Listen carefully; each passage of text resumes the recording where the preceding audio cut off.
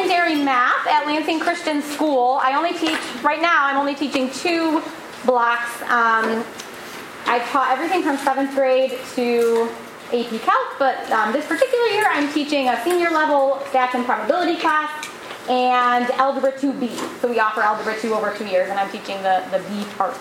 Most recently I've been teaching Algebra 2. But like I said, I taught middle school for several years, and long before I went to grad school, I taught the higher level math at the high school. So that's sort of my first job. But the rest of the day, I serve as the director of learning, and that means lots and lots of things. So curriculum assessment, academic advising, all the professional development and that sort of thing. I also work with CASE as a TFT school designer. So TFT is Teaching for Transformation. We'll talk about that a little bit more. It's a particular deeper learning model. But nothing that we're talking about today is specific to TFT. It lives outside of any particular program or framework. So this can be used in any class. I have 5 kids, ages 5 to 14. I have to really think about this now. So kindergarten to freshman in high school. So between full-time job and 5 kids, I really don't have any hobbies, but I do like being outside. So I put a picture of myself kayaking in there. I do really love kayaking. Most of my life is this weird intersection of work and family. So I feel like that picture on the right really captures my life. That's my youngest daughter sitting on my lap in my office. So at the end of every school day last year, because they didn't have any aftercare, they would just crowd into my tiny office, and that was our life. So that's just a little bit about me. I recognize a lot of faces in this room through my TFT work. Either I saw you in the master class this summer or have worked in your school, so that's awesome. Welcome. And many new faces I don't know, so it's nice to meet you. So in this session, we're going to start out by just thinking about the role of math in God's story, starting with that quote that you just read and experienced, and think like it's fun for me to think about God creating mathematics and being excited for us to engage in that. I'm going to ask an essential question about math, and then a majority of the time, I would say, is going to be me just sharing lots of examples of places where I've tried to incorporate deeper learning principles into math classes, specifically through some projects that are intended to meet a real need in our school community or the broader community. And then if there's time, I'm going to have you guys group up into your grade level teams or subject area teams and brainstorm projects, or share what things that you've already done or things that have been kind of floating around in your brain. Our learning targets are: I can consider how mathematics fits in God's story and restorative work, and I can begin to plan lessons that help students see how mathematics fits in God's story and give them opportunities to practice living into that story through their math work. All right, so what is deeper learning? So I pulled this from basically some white pages that several leaders in Christian education wrote a few years ago. So it's defined as, so we have a shared understanding, Christian deeper learning refers to people of God's story engaged in real work that forms self and shapes the world. And I can share, if you're interested, I'll share the slides with anyone who leaves with me their email address or wants to email me afterward. And all the links of things that I reference are in there. So you can link to all of these different documents or sites. So Christian, people of God's story. And so people created to be creative, to think innovatively, to worship, to make beautiful work, engaged in real work. And we'll talk more about what that means. That forms self, so it changes them, and it shapes the world. So one of the purposes of this session, the reason I wanted to share today, was a little bit to counter this notion that math somehow exists outside of deeper learning or outside of project-based learning and things like that. I often will hear, people say, well, math is different. And I agree to an extent. I would agree that it's challenging to deeply embed faith formation in the math classroom for a variety of reasons. But I'm going to push back on that notion that it truly is different. When we became a TFT school, I remember our board was learning about TFT, and I'm friends with one of the board members, and he asked me later, but how is that going to work in math? Math is different. And that was a little bit unsettling for me, partly because I wanted a good answer to that question, and partly because something in me said, like, no, it's really not. It's challenging, but it's really not different. So some things that I think make it challenging are the abstract nature of our content, especially as we get up into higher level math. We often learn it and teach it in a way that's sort of separated from applications that students can really get their hands on and make reasonable for our students. And then long-standing beliefs about mathematics and what it means to teach and learn math.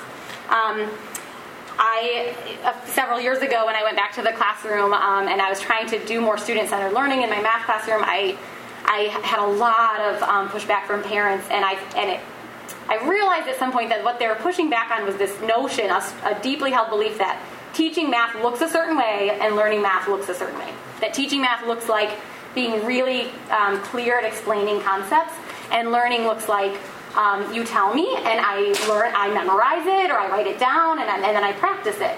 And so when we incorporate deeper learning and concepts into math classrooms, it tends to look different, and that sort of challenges people's notions about what math is. To highlight that, I pulled out a quote from a book I had to read in grad school a few years ago. This came from the book California Dreaming, Reforming Mathematics Education. Has anybody read this book? It's about the math wars in California, so this would have been like more 90s era, early 2000s. But this excerpt just really stuck with me. She's speaking back to why were parents so upset about the changes and the reforms in math classrooms.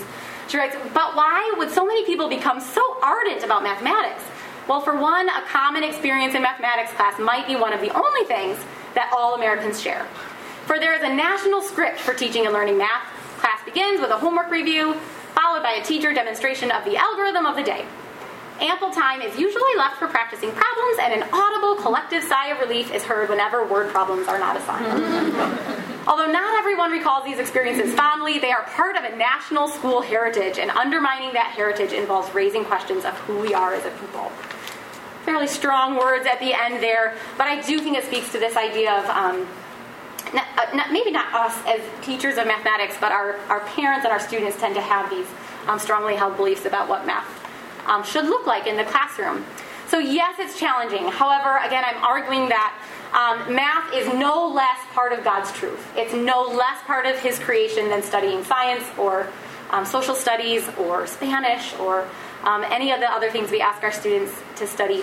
And that I'm just coming at this with the belief that we can incorporate faith formation richly in our curriculum. And let that go beyond sort of a surface level connection to the mathematics, but teaching mathematics from a place of this is useful, this is relevant, we can actually use this today as part of kingdom work. Okay, so our central question is a question that I ask my students to engage in every year, like day one, maybe day two, and then we revisit it a couple times throughout the year, and I just kind of watch for how their responses change. But it's a question I ask myself too, and over the last several years in this journey of trying to incorporate deeper learning, that I come back to again and again, and that is, why as Christians is it important to learn math? At this point, I'm going to ask you to get out a piece of paper if you don't have one out already, and a pen.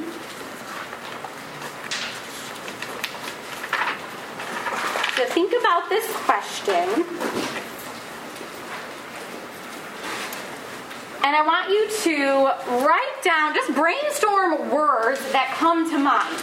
As you think about this question, as you think of how would you respond to this, if a student asked you this, or a colleague asked you this, or a board member asked you this, what would you say? What are some words that come to mind? Just listing words.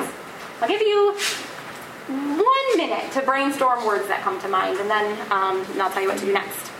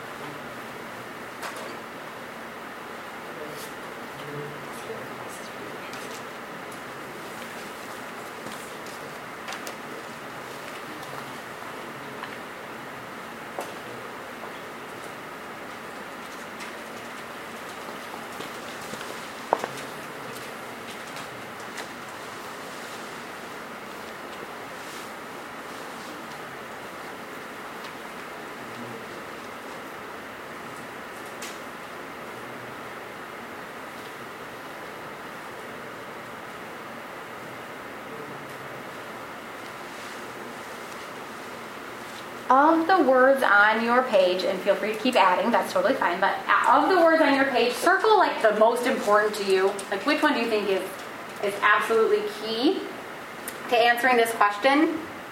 And circle it back up just in case.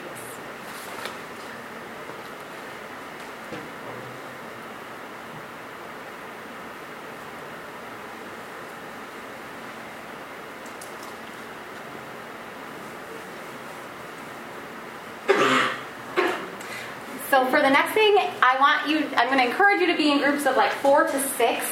Any more than 6, and this will just get very challenging. The more people you have, the more challenging it will be. So I see one sort of mega group here. I'm not going to tell you have to move, but maybe join a group that has fewer people. Share the wealth a little bit. And if you are sitting with people and you have fewer than 4 people, definitely like combine with another group and merge. So I'll give you a couple seconds to move. One of you come over here so we have room for There you go. Like in between. We like to look at it.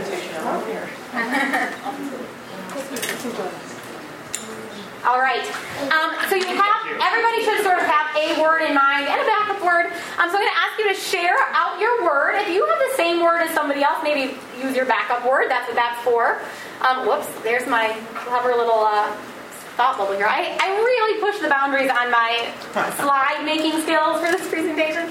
I missed that opportunity though. All right, so share your word, and then the challenge is to take all of your words from your group, not all of them, but like everybody's top one. So you have like 4 to 6 words as a group, and organize those words into one sentence that answers that question.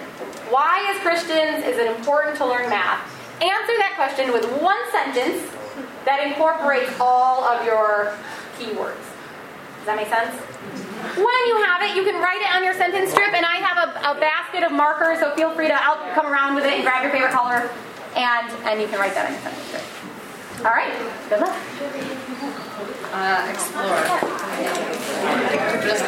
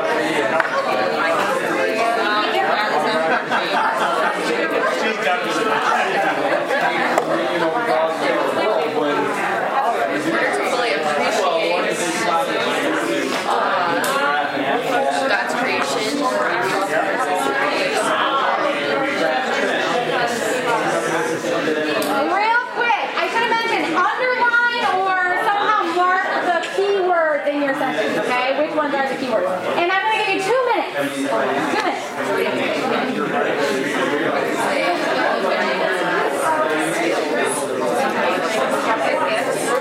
Yeah. He gave us these skills.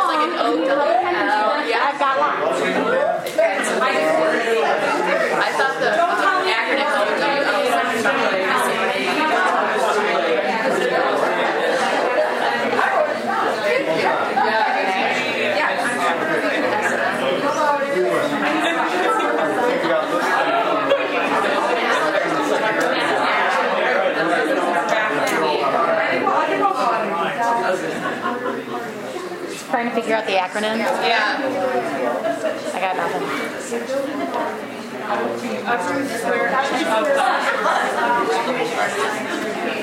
I know. I get my stats too. Do we go to the back? What would you prefer? Okay. Do you still want blue?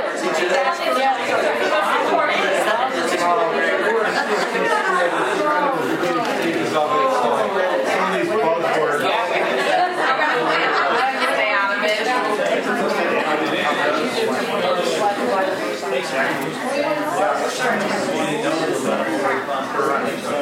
I really did. Yeah, I know what you're saying. Oh no! Yeah, exactly. Something.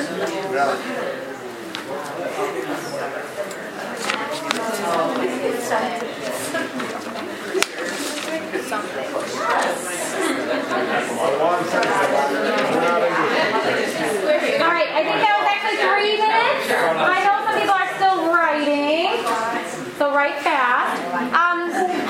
At this point, we'll just share them. I forgot tape. I was going to have you guys hang them up in the room, and I forgot my tape. So, do you see tape? On the faucet. Ah, yes. Okay. So after you read it, I'll ask you to come up, and I will give you tape. Let's see how fast I can do this. Is anybody really good at written? I can do it. I got this. And then I'll hang them up, and then at the end, if you want to take pictures of them or take them with you, that would be totally fine. All right, who wants to start us out? We can start. All right, awesome.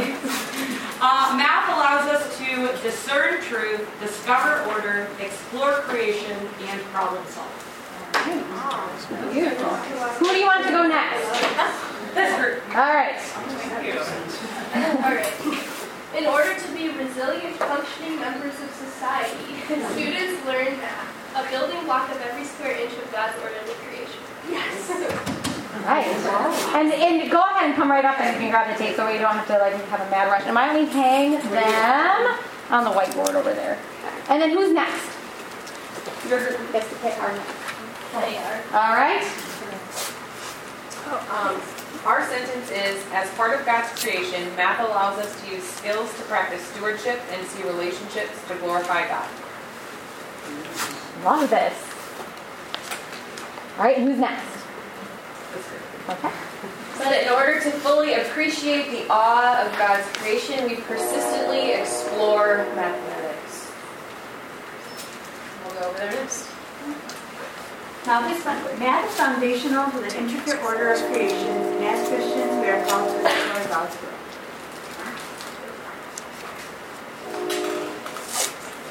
As Christians, we can take dominion over God's creation by being persistent to think logically and creatively to solve problems. I have to say, you guys are better at this than my students. This is very fun. He says we can learn to think like God by noticing the patterns that make sense of His creation. I think we have a couple groups left, maybe. Who hasn't read theirs yet? Okay. I'll go. Yeah, go ahead. Math is an act of worship, helping us to celebrate God's beauty in creation through engineering solutions to the puzzles around us. Okay.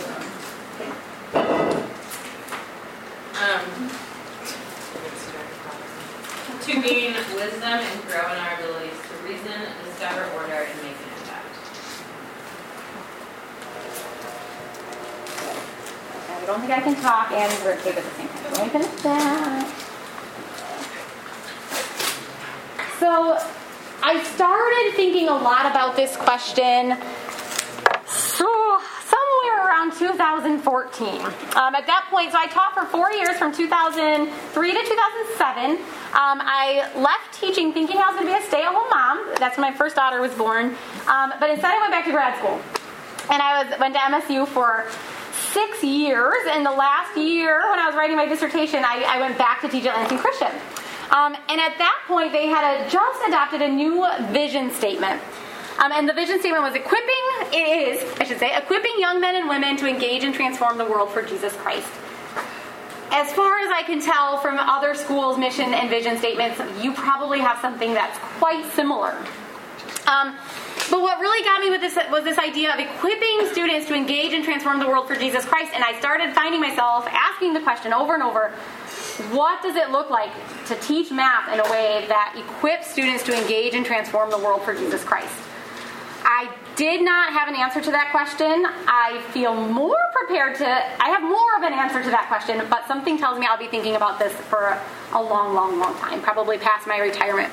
But the more I think about it, and the more I work, and the more I collaborate with awesome math teachers, the closer I feel like I get to an answer. But what I knew at the time was that it wasn't the way that I had been teaching math. It was not that going over the homework, lecturing on the new topic, giving students the homework, and repeat.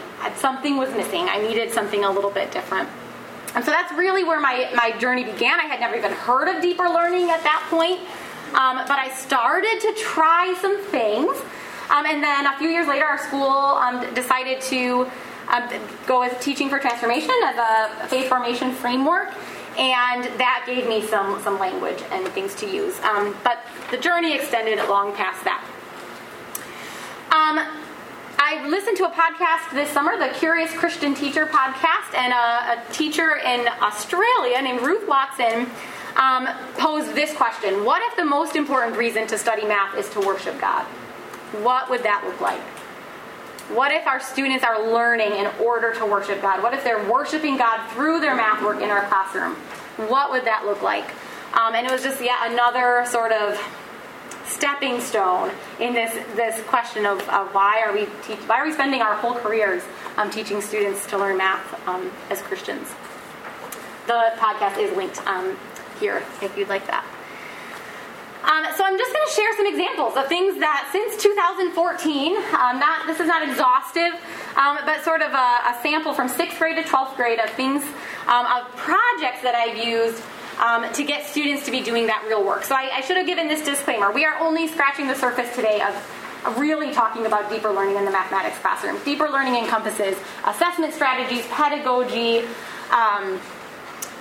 building a classroom culture, seeing the learner a certain way. So it's very, very broad. So I'm focusing on that concept of real work. What does that real work look like in our mathematics classroom? And I also want to say these are not necessarily exemplars, but they are examples. So none of these are, I would say, like perfect, like the gold standard. But I hope it's helpful for you just to get a broad spectrum of things that I have tried in my classroom and some other teachers at LCS. So this is also from that Christian Deeper Learning white pages. So I included the authors here. So Dan Behrens, I don't know everybody's first name here, but Daryl DeBoer in Canada, Stephen Levy, they wrote this sort of description of Christian Deeper Learning. So it comes from that same document as the definition. But it says, to practice deeper learning in Christian schools is to recognize the reciprocal process of spiritual development and active engagement in the world. Deeper learning requires the kinds of work that both forms the character of the learner and shapes the world. This recognition gives direction for the type of beautiful work, qualities of purpose, complexity, craftsmanship, and authenticity that teachers are to design and students are to create. Honestly, I read that and it stressed me out a little bit. Like, this is a very high calling. And again, I'm definitely still figuring it out. But this idea of a project or an activity that's going to shape the student in some way and be a service to their world, whether that's in the school or outside of the school, that's what I'm going for. So before I share some examples, the questions I ask myself when I'm planning a new project, or I have a topic and I want to incorporate a project or an activity, but I'm not sure where to start. I ask questions like, how does this topic, so fractions or quadratic functions or finding volume, how does this topic help us to understand some aspect of our everyday lives? Where do I see this topic or see connections to my life outside of school? Number 2, how is this topic used in design or technology? Things that affect our daily lives and our work. Sometimes I don't even understand how it's used, but I just know that it is. There's a lot of math involved in using my cell phone, right, or whatever it is. So what's that connection? Number 3, how can this topic be used to create something beautiful? And number 4, how can studying this topic help me understand who God is and worship him through my habits of learning. I heard some echoes of that in your sentences that you shared. There's something about persistence, right, and being resilient. Math is kind of uniquely situated to get students to think in a different way and to think hard in a way that honors God. I'd also encourage you to tune your eye for situations in the world around you in which mathematics is necessary or useful. Almost all of my examples come from just kind of looking out for things or hearing about a problem and being like, we could answer that question in our math class. And then also just what are you interested in? What are you passionate about? I am oddly passionate about invasive species and eradicating them at our local nature center because my husband is the director there. But that's my connection. But, what are you passionate about? What are you interested in? Those are excellent connections to start. All right, so some examples. I'm starting with the younger kids mostly and moving up. So this one comes from a sixth grade class. It's actually not my classroom, but it was my problem. So the problem was our school provides coffee for teachers, which is awesome. But they switched their coffee brand to save money from, I don't even know what we were switching from, but we were going through these Folgers pouches that you would put in and anyway, nobody likes the coffee. And it was becoming an actual problem. And they did it to save money, and it got me thinking about but it always comes in that one size. If you want half a pot, that's not going to work well. And I thought, you know what? The right people to ask are our sixth graders who are learning about unit rates. And so I challenged them. I told them the problem. Here's the problem. Your teachers are going to be grouchy because they don't like the coffee. And I laid it out a little bit more clearly. In fact, I think I have. So that, I gave them a slide. I gave them some information. I laid out the problem. I said, here's what you need to know. And then they had a couple of days to they looked at Sam's Club, and they looked at Aldi's, and they looked at Meijer, and they had some parameters, but they looked at what are some different coffee options, and what's the cost per ounce of coffee. And it was very open-ended.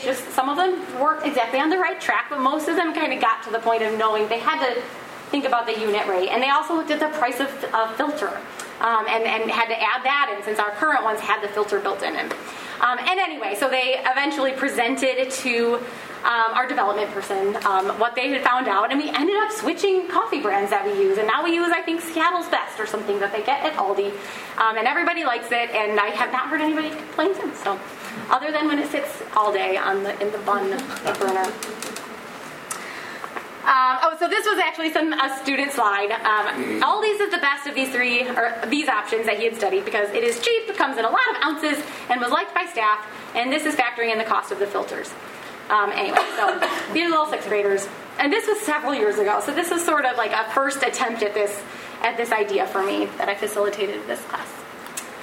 The second was designing a collaborative workspace. So at the time, so this is another one that was quite a few years ago now, but at the time I was going and visiting some other schools, and I noticed that they all had these nice little collaborative workspaces or just nice seating in their hallways or entryways, and we did not have anything like that, and it meant that our students were often sitting or laying on the floor, which was dusty and uncomfortable and just not great, and I was like, we really need a space like that. And so, again, this was not my class, but I went to the 7th grade class at the time, and there were some really high-performing students in that class. So the teacher gave me permission to sort of pull them out of math class and do an enrichment project with them where they drew the hallway to scale and then drew out some spaces that we could develop in the hallway. So we were arguing we could take out some lockers that we're not using and build these spaces. But it ended up being bigger than that because they surveyed the teachers and they surveyed the students, and then they processed the results, and they ended up presenting to our administration, and I forgot to post pictures of them presenting, but here is their presentation. Oh boy, I'm worried that I'll never be able to get back to my other presentation, but that's okay. I can't, my screen is black. That's the only way we can make this work.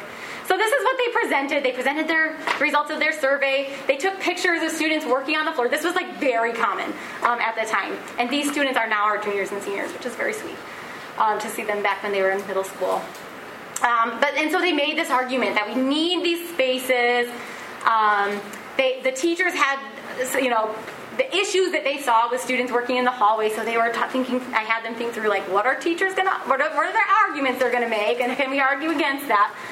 So none of this was terribly mathematical. Let me see if I can get to that point. I feel their pain. Always sitting on the floor. So they included they had found some images, so they kind of knew what they were proposing. Some kind of space like this. Grand Rapids Christian has beautiful spaces, just like this.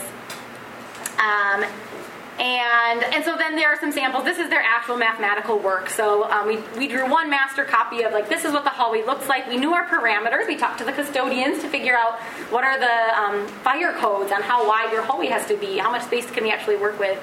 And so each pair of students had a different design. And so this is a sample of one of them. Our art teacher taught them about, like, perspective drawing. So they took their scale model and then drew a perspective drawing of it.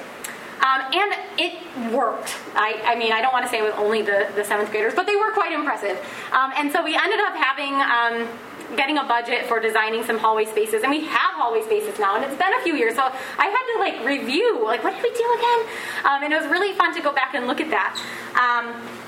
So let me show you the final product here. Oh boy, I lost my, will this still work? Let me see. There we go. Sorry, not super text heavy. And I do have a link to that presentation again if you want the slides. But we have 3 different collaborative spaces now, and when I went to take pictures of it for you guys, I was very overjoyed to see they were all being used by people. So we had a small group of students working on their computers there, a couple of girls working on a project here. This is actually a teacher conferencing with a student in the hallway. So different types of spaces. We have student-produced artwork there. So that was, again, just another project.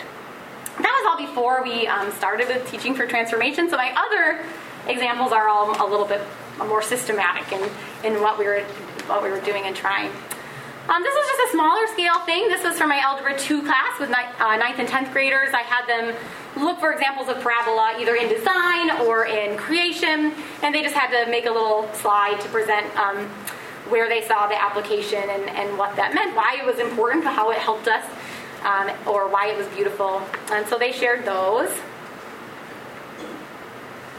This was from my 8th grade class. This is a Pythagorean spiral. Does anybody do the Pythagorean spiral? Or Wheel of Theodorus is another name for it in their class. Okay, so the topic, it was Pythagorean theorem, and we just had this one little lesson in the book about creating the Pythagorean spiral, or the Wheel of Theodorus. And you basically, let's see how well you can see this. You basically start with a right triangle where the legs are each 1 inch. And then you draw the hypotenuse, of course that's square root of 2. And then from there you draw a right angle with another 1 inch segment. And so then the hypotenuse is square root of 3. And you keep going like that as far as you can. And so they would just draw the spiral, and we would use that. We'd, like, measure the hypotenuses on a number line so we could see, like, what does square root of 2 look like? What does square root of 3 look like? But they never were very good, and then they would recycle them. So I was trying to find a project that was more real work to meet a real need for real people, which is the language we use with Teaching for Transformation. But our Grandparents' Day was coming up, so I thought, well, it might be kind of cool to, like, turn the spiral into a picture for their grandparents or another adult that they love in their life, and have to think, like, well, what do my grandparents love? And use that to guide how they created their image, and then they could give that to them as a gift. That sort of doubled as a way for them to talk to their grandparents about what they were learning. Because that was the goal. They'd visit our classrooms. They were supposed to talk to their grandparents about what they were learning. And because they were middle schoolers, they would just be like, I don't know. So I was trying to give them a way to talk about this and create something beautiful. So I just, it turned into a project that was a few days. It wasn't really huge, but they ended up doing a really good job with it. And they grew a lot, because when I first asked them, well, like, what do your grandparents like to do? What would they enjoy? What would bring them joy? They were like, I don't know. But the more they thought about it, I'd be like, well, then call them, talk to them. But the more they thought about it, they thought, like, well, I like to go golfing with my grandpa, and I like reading with my grandma. Can I make 2 different ones? And they were quite thoughtful about it. So that was a sample. This picture is all of the pictures laid out on one of those tables, actually in the hallway, so that when they came through with their grandparents, they could give them that image. I have no idea how I'm doing on time. Okay, we're doing all right. This is a little bit bigger project that I did with my 8th graders. The topic here is exponential functions. Like I said, I'm really interested in invasive species, and that is definitely connected to exponential growth. When you look at, like, the graphs and the trends that invasive species follow. We had, my husband actually came in because he's the director at a nature center, so he shared about invasive species.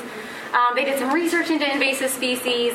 What are they? Why does their population grow so rapidly? So they learned kind of the reasons behind that high growth factor of invasive species. And then I've done a couple of different things with that. I don't teach 8th grade anymore, but for a couple of years, the first year I had them write a letter to somebody. I said, you can write a letter to anybody who would care about a particular invasive species. They had to study one particular one.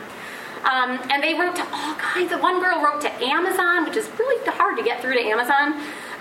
But she wrote to Amazon because they were selling seeds that were an invasive species of flower. She actually heard back from them and they said, we will look into taking that off of our website. I don't know if they did, but. One girl wrote to Governor Whitmer. She was concerned about the Asian carp sort of knocking at the door of the Great Lakes. The next year, this was just pre-COVID, I had them do an infographic about an invasive species of their choice. So they had to give certain statistics, and they had to explain why, where they saw exponential growth with that particular species. So that was an example from 8th grade. I think that could work with an Algebra 2 class or wherever you talk about exponential functions. This is an example from my senior stats and probability class. I started teaching it last year. We have AP stats, so this is a non-AP stats class. I'm taking more of a data science approach with this class. So looking at sort of what do we do if we have a big set of data? We had 5 years of survey data from students about block scheduling. We used to have a quarterly block, so every quarter we'd spend 2 days, half our classes one day, half our classes for the next day, and then we do projects or whatever the case may be. We were kind of dabbling in block scheduling. And then COVID hit, and we very rapidly went to a full block schedule model last year, just straight 80. And so that was a big switch for students. And so the first semester, I had them take this 5 years of survey data from our students about these little short blocks that we do, and process and analyze and represent and present that data to the administration to guide our future decisions about block scheduling. We still have a block, but we have a more sustainable block. Now we go AB, all AB, if you're curious. But they had to take lots and lots and lots of data. I processed it, I made it anonymous, but I basically just gave them the spreadsheet of Google form data. And they had to learn how to code data. They had to do the quantitative analysis and averages and things like that. They had to create data representations, and then this picture is them presenting to our principal about that data. We're doing a similar project this year. I had them write their own survey, though, and they were very interested in other things like student wellness. How does block schedule influence your overall workload and your overall well-being? And so there's some really interesting questions. So we just gave that survey, and they're going to start digging into that data. And this time we have a broader audience. We have a group of Christian school teachers who are considering block scheduling, who are interested in what they find out. So thinking about how students experience block scheduling. So that was a very, very much real work. It was real work that the principal and I had not had time to do for a few years. Another Algebra 2 example, exponential functions. I used the opportunity to think about interest rates, and another, again, kind of random thing that I'm interested in or I'm thoughtful about is predatory lending. So we did a project on payday lending and looking at how interest rates look with a high-risk loan versus a credit card versus a mortgage. And they discovered that in Michigan, payday lending can have up to a 400% interest rate, which is quite striking. So I've done it a couple different ways. Again, when COVID hit and we were in the middle of the project, we made that into an infographic. So they created these infographics to share with other students about what payday lending is. But the first year I basically just said, what's the problem here? Where does payday lending fit in God's story? How did God create it to be? What went wrong? And then, how can you be part of a solution today? What's something that you can do to help if you think there's a problem? And they did all kinds of things. This particular student wrote a letter to her representative about a particular bill that was going up about payday lending. Another student was a part-time student. She presented to her homeschool group because they were in a financial literacy unit. So a variety of things. I just let them choose. And then the last one. This was an Algebra 2 reflection. At the end of the year, I was trying to think of a way for them to reflect on what we had learned. And I had them write a devotional that it somehow incorporated at least one topic that we'd learned about. So this was that same class that had done the payday loans. So she wrote a little bit about that. But yeah, just a way for them to connect their faith in a little bit different way, but also thinking about and studying the math that we learned over the course of the year as they got ready for their exam. So lots of examples. Hope that wasn't too exhausting. Let's see how we're doing on time. So we've got a little more than 5 minutes. I would like to give you some time to talk to people who teach similar things, and you honestly can spend that time however it makes the most sense to you. If you want to be talking about like, hey, I tried this idea, or I've done this project, great. Absolutely do that. And I have poster paper up here and the markers if you want to take a piece of paper and write those ideas down. That would be great. We could post them up here and people can take photos of those. If you just sort of want to reflect on the examples you heard and maybe pose questions or anything like that, that would be great. We don't have a ton of time. So I will leave these questions up here. Oh, so this is what I'd like you to do. If you could kind of organize by 6th, 7th, 8th grade, Algebra 1, Geometry. It looked like we had plenty of people to sort of form those groups. And then I'll just leave these questions up there. So as you think about 6th grade math, right, and the topics that are standard in a 6th grade course, like what are some ideas that come to mind of ways that mathematics is useful, or that it can be used to create something beautiful, and so on. All right. How about we have, to make it more efficient, how about we do 6th grade over here, 7th grade, 8th grade, so kind of like middle school up front. And then we'll go like Algebra 1, Geometry, Algebra 2, and then the higher level math in the back. And if you teach multiple grades and multiple subjects, just pick the one that you feel most connected to, or no rules here. So move to an area to talk to some other like-minded teachers, and really you have the rest of the time to collaborate, and then I'll close this out in about 6 or 7 minutes.